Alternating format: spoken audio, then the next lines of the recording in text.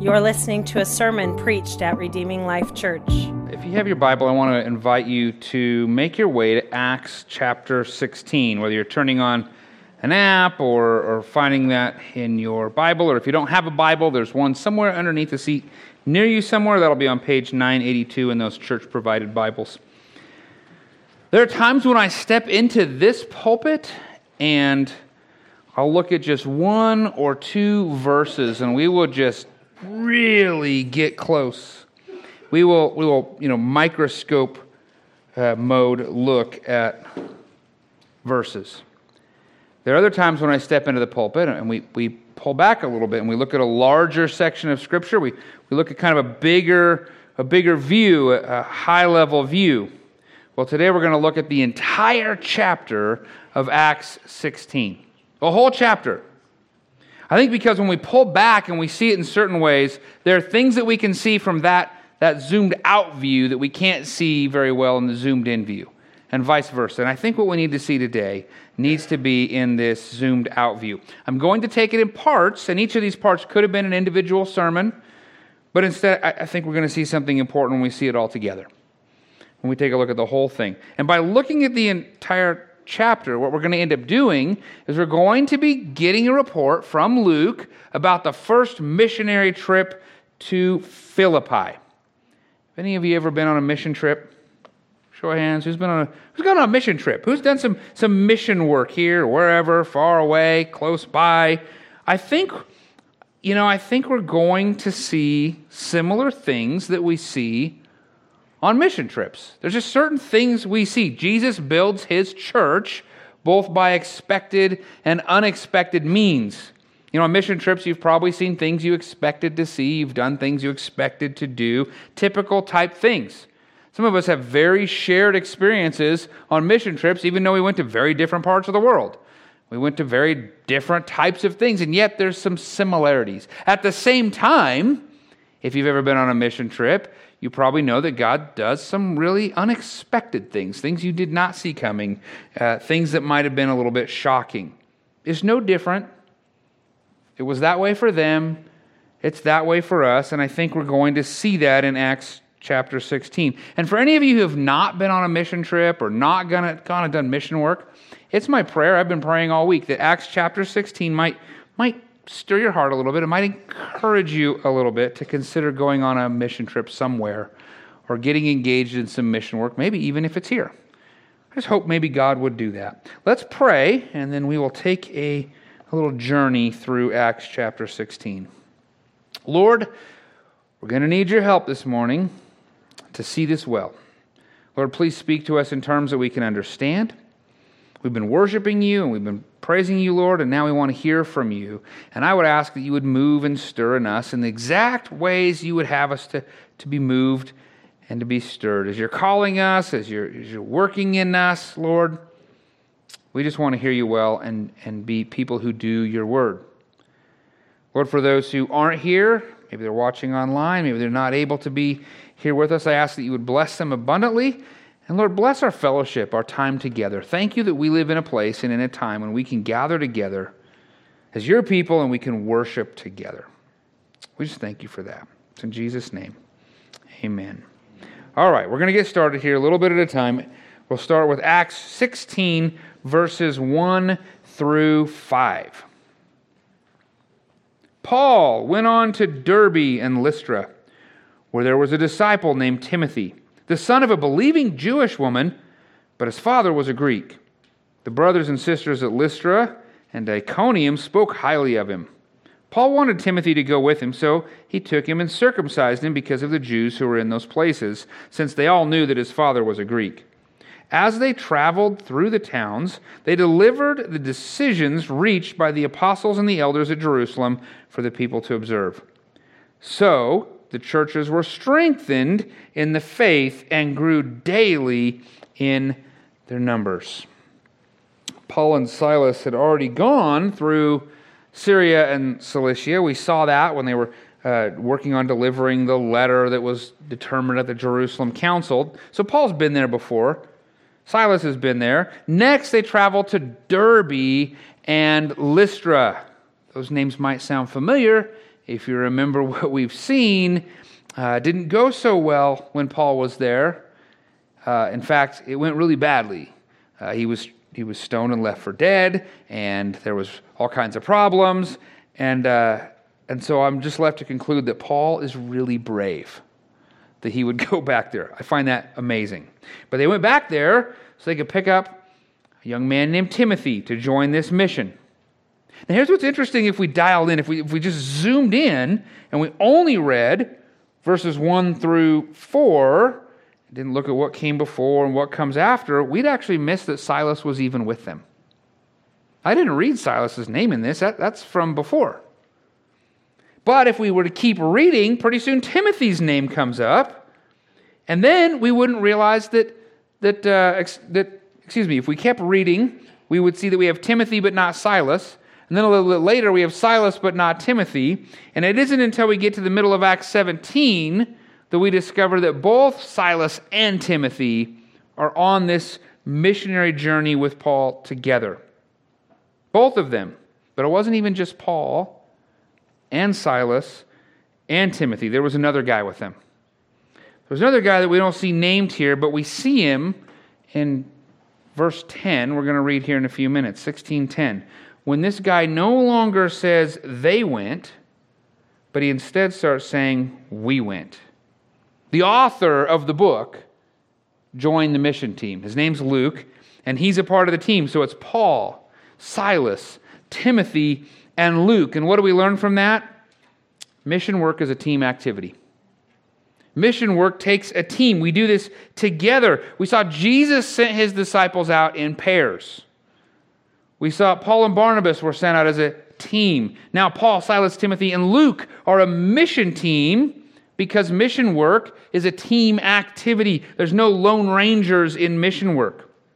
And when it comes to how Jesus builds his church, we should always expect that he does it with a team. We should look for and see team activity. It happened that way then, it happens that way now. This should be an expected part of how Jesus builds his church. It shouldn't surprise us. Neither should it surprise us that because of our sin, the team dynamics can be, unfortunately, not the strongest part of the mission team, but the weakest piece. It is in the team dynamics because of our sin where Satan can attack the work that we're doing so easily. It is in the team dynamics that we find the weakest links and the problems. Paul and Barnabas went through some extremely difficult stuff on their mission when they went to Derbe and Lystra and everywhere else. And that didn't stop them. That didn't cause them problem. What stopped their mission work together was a problem with their team dynamics. The team was broken. But mission work should be done in team. And when it's done well in team, that team can become the strongest aspect of what's happening, that group and that unity, and God can do mighty things to build his church. Are you thinking about your mission work or your evangelism or your lost neighbors and co-workers and your lost friends? Are you thinking about that in team? Or are you just thinking about it as a Lone Ranger activity? Are there others involved? Are we reaching our community in team? If not, maybe you should be praying about inviting somebody to come with you, to be a part with you. Maybe you need a prayer partner, and you should pray about actually having somebody else to pray about the mission. Maybe you need someone to invite you because you're not doing this kind of mission work. And you should ask the Lord to have somebody invite you to join them in their mission work, wherever that might be, that you can come along in Christ's church building mission work in team. We've got some mission training coming up on March 10th. So I want you to hear this as an invitation to come along after church that afternoon. There's information on Realm. We're going to do some mission training. And then we have some mission teams that are going to be here in March for a week. Let it be an invitation. You can come join us. We're going to do mission work around the area here. We're going to have all sorts of stuff we're going to do. You don't have to pay for a flight. You don't have to pay for a hotel room. You don't have to eat bugs. Like, this is an easy mission trip. Easy peasy. I would encourage you consider it. Information will be available on Realm. You can talk to Pastor Josiah. We'll get you plugged into that. Consider that your invitation to come join the team in mission work. Mission work is a team activity, and therefore we should expect to see that as Jesus is building his church, he's going to do it through ministry teams. That's just the mode in which he tends to use, and we shouldn't be surprised when we see it. Let's take a look at what happens next. Let's look at verses 6 through 10. They, and at this point it's Timothy, Silas, and Paul, they went through the region of Phrygia and Galatia. They had been forbidden by the Holy Spirit to speak the word in Asia. When they came to Mysia, they tried to go to Bithynia, but the Spirit of Jesus did not allow them. Passing by Mysia, they went down to Troas. During the night, Paul had a vision in which a Macedonian man was standing and pleading with him, "Cross over to Macedonia and help us." After he had seen the vision, now we've got Luke, immediately made efforts to set out for Macedonia, concluding that God had called us to preach the gospel to them. Now, in all the mission work that I have ever done in my life, I have never thought that the Holy Spirit, also referred to as the Spirit of Jesus here in this passage, was prohibiting me from speaking a word. I never thought the Holy Spirit was keeping me from going into missional places. That to me seems very unexpected. We read that, we might go, whoa, that's really shocking, actually. I mean, sure, there's been some times when people have stopped me or tried to stop me. Business owners maybe government officials in various places will stop mission work. But I've never thought that it's the Holy Spirit stopping the work of Christ building his church. If anything, if we're to be honest, we are usually stopped by our own fear. And then it's the Holy Spirit that's like nudging us and pushing us and saying, go share a word. Go into this place. I think that's pretty normal. I think we could expect that the Holy Spirit would be working against our fear. We should expect to see that in mission work. But it seems that in Paul's unexpected case, in this shocking case, God actually closed the doors in Asia in order to direct them to go to another area, Macedonia. God had a plan in Macedonia. He had people there. God was moving the team to go there. That was what he wanted to see done. So God closes some doors to shift and direct these people over to the right places. So seeing closed doors in mission work is normal. It is expected. Closed doors is how God is shaping things. Furthermore, it is the Holy Spirit who is opening doors and closing doors in order to direct the people where they should be going and what they should be doing. It is how God is working. So in reality, I guess the Holy Spirit has closed doors for me and opened doors. I just didn't realize that it was the people that were doing various things and motivated, maybe unaware to them, by the Holy Spirit. The Holy Spirit opens and closes doors. That's normal. What doors has God closed to you? More importantly, what doors might God be opening to you?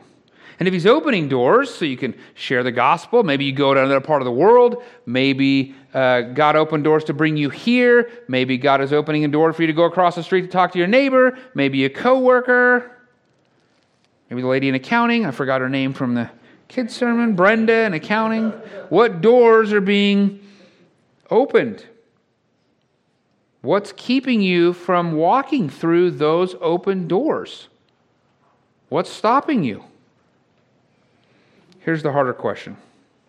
What might have happened if Paul was so focused on Asia, couldn't take his eyes off Asia, that he missed the Macedonian call to go to Macedonia?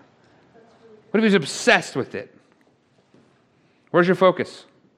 Like, what are you focused on? Is it on the closed doors or the open doors?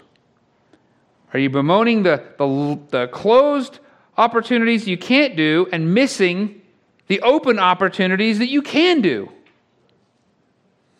Years ago when I was in seminary, and I was in bivocational ministry, and I was working full-time as a government contractor, I was really busy, and I was in seminary dogging through the hard work because I wanted to be in full-time ministry. And the government contracting job was kind of ministry, but it was really stressful, and I really didn't like it, and I was working with the Army Chaplain Corps, and it was crazy. And then all of a sudden, the news starts reporting that the government had this big shutdown looming. You know, and almost 2 decades ago, a decade and a half ago, apparently that was a scary thing. We didn't just keep punting and like we do today. Because the government actually shut down. And the whole time, as this whole thing was looming in the news, I was obsessed. I could not go for even an hour without checking up on the updates and looking at the news and what's going to happen. And then there's all these things, all these meetings in my job, and what are we going to do? And I was a new guy. I was a low guy on the totem pole. So if they were going to furlough and lay anybody off, it was going to be me. And I knew it. And I'm stressed out during this season. I'm just worried about keeping a job that I didn't even like. I was obsessed with the possibility of these doors closing. And yet, after the government shut down, and I got up that morning and went, oh, I got an email that says, don't bother coming to work today. Oh no, what do I do? After I worked through that a little bit, and then eventually I lost my job because that government shutdown went a little bit too long, it was then, at that point, when I was approached about a full-time ministry position at the church here in Utah where I lived, which is what I was looking for and wanting anyway. Yet I was so obsessed with the closed doors that I almost missed the opportunity for the open door. This is how God works His will. We want to know what God's will is and what God's doing. It has to do with closed and open doors. This doctrine is called the doctrine of providence. If you want to understand providence, if you want to see how God closes and opens doors, if you want to see that in the Bible, which is all over the Bible, but if you really want to see it in the Bible, I would encourage you to read Ruth and Esther. Because, man, those books are like just front and center, providence everywhere. You want to understand how God's working? Open up those books. They're short. You could read both of them this afternoon. God's providence. God was opening doors here. He was closing doors. He was shifting the mission because He's in charge. This is how He builds His church. It might seem like open doors and closed doors are unexpected, but in reality, we should absolutely expect that God will open and close doors, and we should be okay with it. Let's turn our attention to this Macedonian location. We had the call. They're going to go to Macedonia. Let's see what happens next. We're going to look at verses 11 through 15. So here we go. From Troas, we, the 4 of them, or maybe more, put out to sea and sailed straight for Samothrace, the next day to Neapolis, and from there to Philippi, a Roman colony and a leading city of the district of Macedonia. We stayed in that city for several days. On the Sabbath day, we went outside the city gate by the river where we expected to find a place of prayer. We sat down and spoke to the women gathered there. A God-fearing woman named Lydia, a dealer in purple cloth from the city of Thyatira, was listening. The Lord opened her heart to respond to what Paul was saying. After she and her household were baptized, she urged us, "If you consider me a believer in the Lord, come and stay at my house." And she persuaded us. God's missionaries, those of us who are intentionally seeking the opportunity to be His ambassadors, we look for places and ways to connect with people. It's part of the mission. It's normal. It should be expected. You're going to have to connect and meet people. And then Jesus, in His sovereignty, will connect those willing missionaries with those who He wants to hear the gospel. So missionaries should pray about the places that they can go. Missionaries should pray about the places they should go. And in this particular case, they suspected the place they were going was a place of prayer, so that's pretty convenient. You might be surprised to learn this. Some of you know probably too well. I am an introvert. My batteries get greatly worn down here, around people, meeting new people, connecting environments, small talk. Those things just drain me. And being alone recharges me. So I have to work really, really hard for the sake of the gospel to go where I will encounter people and to be there where I might be able to share the gospel and have conversations and kind of be in the stream of where those things are happening. And I need to tell you, especially you introverts, introversion is no excuse for not engaging in the mission of God. We have to work extra hard. It's just how God wired us. We need to work with that. So I have to be very intentional. I have to be intentional to go to the places where I can have encounters with people instead of the places that are dead, where nobody's at. I'm intentionally going through the check stand where there's a human and not a self-checkout. Intentionally going and eating in places and going to places. We have to do this.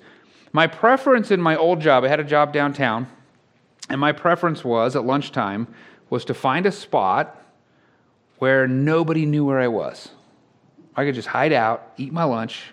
Everybody was going out to eat together. I'm like, I'm going to pack a lunch, partly because it's cheaper, but also because I don't want to be around all you, right? So I would find a little secret spot for that hour of my lunch break, and it was wonderful to me, except it wasn't until I started planting myself in the break room and putting myself in those higher traffic areas that all of a sudden I had opportunities to share the gospel with people. I led 2 people on my work to the Lord, just simply by saying, I'm going to eat lunch in the break room instead of hiding in the trees over here, right? Like finding secret places. I had to intentionally go where opportunity and doors might be open. Mission work takes intentionality. We have to think about it very carefully. How might you be more intentional about what you're doing with your time and where you are going so that you can join in Jesus' mission to reach lost people? Boy, the pandemic sure messed us up, didn't it? In so many ways. How many of us still have bad habits to avoid our neighbors, to avoid people? We're not going to be very missional if we keep to those bad habits. We need to intentionally seek to join where the doors might be open, where we can connect with others, so that maybe, by God's grace, we can share the gospel with others. Before we move on, I want to draw your attention to something here in verse 14. And we might find it really shocking. I've had some meetings with people lately. It might seem very shocking, but this missional reality is something we should expect often and anticipate and look forward to and realize it is just exactly how Jesus builds his church. Verse 14 says, a God-fearing woman named Lydia, a dealer in purple cloth from the city of Thyatira, was listening. And if you write in your Bible, underline this, the Lord opened her heart to respond to what Paul was saying. The Lord did it. The Spirit of Jesus builds his church. It's his job. That's what he does. We share the message. We put it out there, but Jesus does the work. Jesus opens the hearts so that they will respond. We open our mouths to share the word. Jesus opens the hearts so that the word will be received. It's important that we recognize who does the saving work. If we get this backwards, if we get this wrong, boy, it puts a lot of weird pressure on us. It causes us to do really goofy, silly things. But if we get this right, if we're doing mission work by the means in which God says we should do it, then we're sharing the gospel, and then God's doing the work to open hearts and transform lives. We've got to put our trust in Jesus' means and methods for how we do mission work. He's already given us the plan. We don't need to go to 45 more conferences to figure it out. Share the gospel. Trust that God will open hearts. Now, where we're going next, I like the CSB translation of the Bible. I think it's a pretty good translation. These are publishers. You have little pericope headings, little section headings. That's not part of the Bible. That wasn't put there by the inspiration of the Holy Spirit through Luke. Luke didn't write that stuff down. That's just what the publishers do to help us find stuff as we're navigating through our Bible. And I'm just going to tell you, I really dislike where these section breaks are. In this next section, I don't really care for it because we have this really great narrative that's unfolding. There's tremendous drama, and right when it's picking up, right at the good parts, hit the brakes. Here's a section heading, and I think it jars our thinking out of what should be happening. So what I want to do is I want to take this next section as a whole narrative, as it is intended to be, with the whole flow of the story arc and all the stuff that should be there. So if you will be patient with me, I'm going to read 16 through 39. I'm hoping maybe you'll sit back and you'll see this narrative playing out as God intends for us to see it. Let's go ahead and read this together. Chapter 16, verses 16 through 39. Once, as we're on our way to prayer, a slave girl met us who had a spirit by which she predicted the future. She made a large profit for her owners by fortune-telling. As she followed Paul and us, she cried out, "These men who are proclaiming to you the way of salvation are the servants of the Most High God." She did this for many days. I'm going to pause. That sounds pretty good, right? Got us walking billboard telling everybody who you are. Paul was greatly annoyed. Turning to the spirit, he said, "I command you in the name of Jesus to come out of her." And it came out right away. When the owners realized that their hope of profit was gone, they seized Paul and Silas and dragged them to the marketplace to the authorities. Bringing them before the chief magistrates, they said, "These men are seriously disturbing our city. They're Jews, and they are promoting customs that are not legal for us as Romans to adopt or practice." The crowd joined in the attack against them, and the chief magistrates stripped off their clothes and ordered them to be beaten with rods. After they had severely flogged them, they threw them in jail, ordering the jailer to guard them carefully. Receiving such an order, he put them in the inner prison and secured their feet in the stocks. About midnight, Paul and Silas were praying and singing hymns to God, and the prisoners were listening to them. How about that? One more pause. If you got thrown in prison, how many of the songs and hymns that we sing would be in your heart and your mouth and your words to encourage you and share the gospel with the fellow prisoners?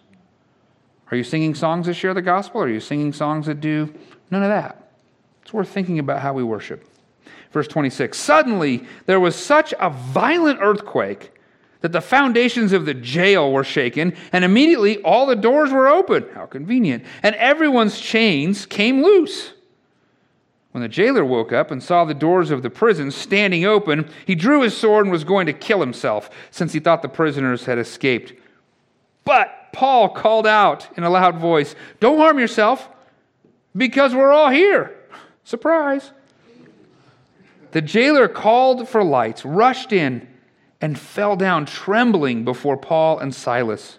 He escorted them out and said, "Sirs, what must I do to be saved?" They said, "Believe in the Lord Jesus, and you will be saved, you and your household." And they spoke the word of the Lord to him, along with everyone in the house. He took them that same hour of the night and washed their wounds. Right away, he and all his family were baptized. He brought them into his house and set a meal before them and rejoiced because he had come to believe in God with his entire household. Praise the Lord. Verse 35, when daylight came, the chief magistrates sent the police to say, "Release those men." The jailer reported these words to Paul, "The magistrates have sent orders for you to be released. So come out now and go in peace." But Paul said to them, "They beat us in public without a trial, although we are Roman citizens, and threw us in jail. And now they're going to send us away secretly? Certainly not. On the contrary, let them come themselves and escort us out." This guy's brave. The police reported these words to the magistrates. They were afraid when they heard that Paul and Silas were Roman citizens, so they came to appease them, and escorting them out from prison, they urged them to leave town. I'm going to pick up that last verse in a minute. We want to say, we hope to say, that opposition to God's work should be unexpected. That's what we want it to be, right? We don't want to think this is normal. But we would be wrong most of the time. It might not be that missionaries always stir the kind of trouble that causes them to be thrown in prison and have these kinds of issues, to be beaten. But the gospel is always offensive to a soul in bondage. If the gospel is not offensive to those in sin, you might not be sharing the gospel. At least not the whole gospel. The gospel is always offensive to a sinful person.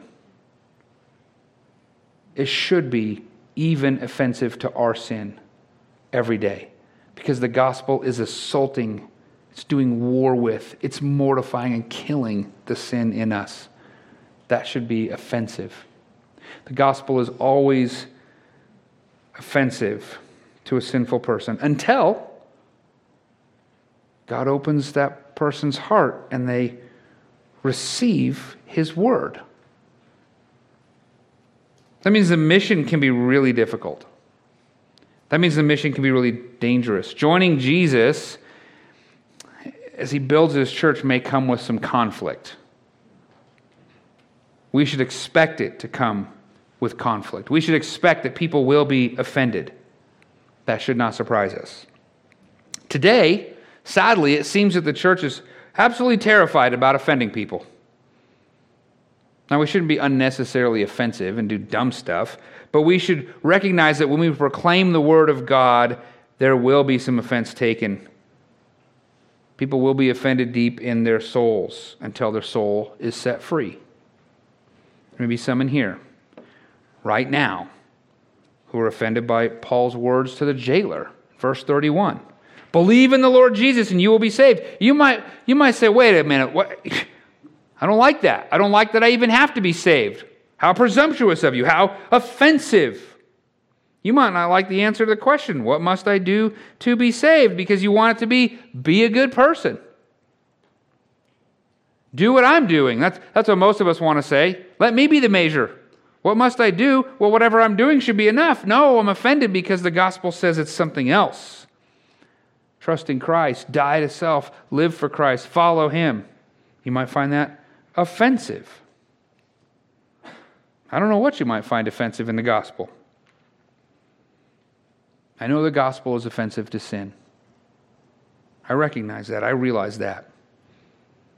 But if you are not offended and you believe, the gospel will become one of the most beautiful, one of the most wonderful things that we've ever heard.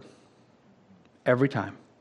Every time we find our forgiveness from the sin, every day, every time we're restored, it's beautiful to those who are being saved. Believe Jesus and he will save you. We should expect that Jesus saves people. We should expect that he's doing that work. That's how he builds his church. We should expect that sometimes it might be uneventful opportunities to share next to the river, to place a prayer. God just opens up a heart. But sometimes it might include earthquakes and beatings and jail. Either way, Jesus builds his church. Through the expected, through the unexpected. Through the exciting, through the unexciting. There's one more thing I want us to see. Just one more verse before we end. Look at this last verse. It's verse 40. After leaving the jail, they came to Lydia's house, where they saw and encouraged the brothers and sisters, and departed. Technically speaking, this is the end of this jail narrative, and it's the end of the larger mission trip in Philippi, so it probably needs to be included there, but I wanted to draw some very special attention to this. I don't want us to miss it.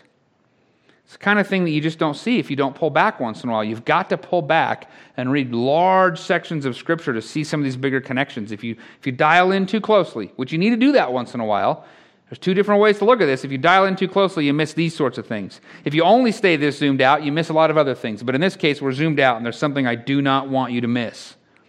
So check this out. Lydia, Lisa and Lydia, they're my family, but Lydia in Philippi, not the Catherman home, was the first convert there in Macedonia, in Philippi. And her household believed. And then there was the jailer, and then his household heard the gospel, and they believed, and they were all baptized, and surely there were some others, and all of them were new believers.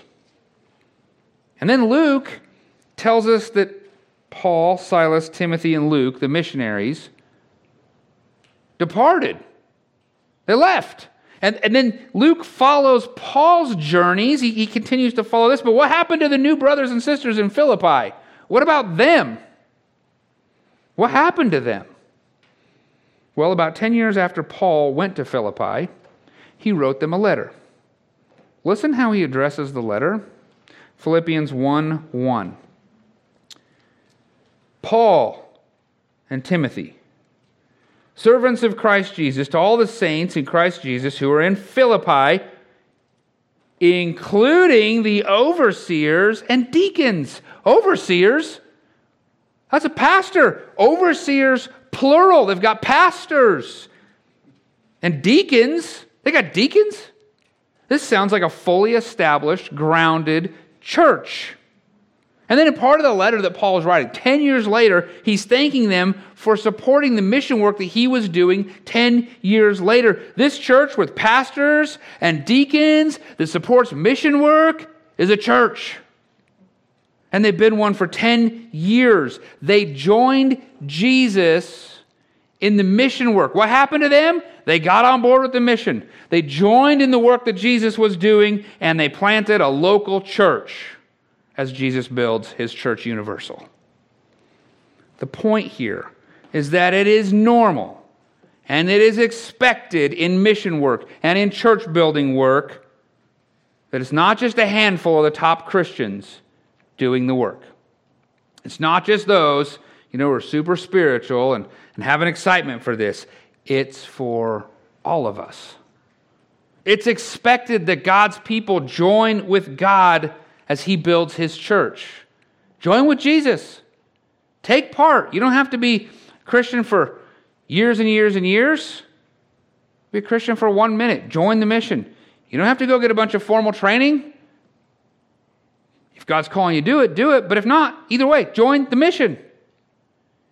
You don't have to get it all figured out first. Just join the work. Jesus builds his church both by expected and unexpected means. Paul, Timothy, Silas, Luke, working on church work, expected. All these brand spanking new believers of weird and varying backgrounds getting involved with church work, unexpected. But how wonderful. Join the work. So what do you think? What do you think? Is there a way Jesus might be opening the door for you to join him in his work? Maybe partnering in prayer. Just simply praying for the lost, partnering with others, praying with them. Maybe generously giving financially to support the mission work in one way or another. Maybe getting some training, maybe here or elsewhere, maybe some formal training or some easy training so that you're better equipped to share the gospel with your friends and family and coworkers. Maybe getting really intentional about where you spend your time and where you go. Maybe it's just intentionality. Maybe God is calling you just to go across the street, talk with your neighbors about Jesus. Maybe invite somebody to an event, a men's breakfast or senior luncheon, or maybe sit next to you here at church or something else. Maybe God is calling some of us to go elsewhere on a short-term mission trip. And it'd be really convenient if he was calling a few of us to go to the same place. We'd all go together on a short-term mission trip. Or maybe, I hope, God is calling some of you to give your lives to the mission work here or somewhere else.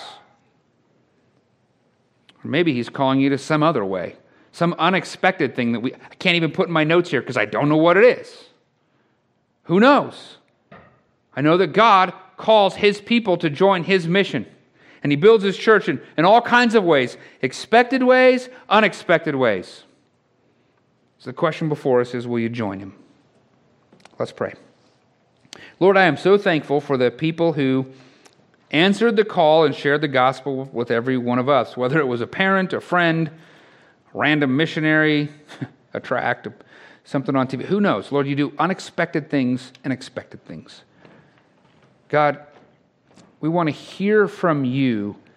Close doors, open doors, move us, direct us, that we can join your mission and see your church being built, that we can be with you as we engage in the Great Commission. Lord, let's be a church that engages in this well. Lord, we want to pray for the mission teams that are coming here. You've called them here. In some cases, you've closed some doors so they can't go elsewhere, and now they're going to come here to help us, to make you known in this place, to proclaim who you are and your gospel of hope and salvation and reconciliation. Lord, we want to ask that you would bless them as they prepare. Lord, I especially ask that you would call us up to this task, that you would open doors, that you would make ways expected and unexpected, and we would faithfully walk through those doors and join you in your mission to build your church. It's in Jesus' name, amen. We'd love to have you as our guest. For more information, visit redeeminglifeutah.org.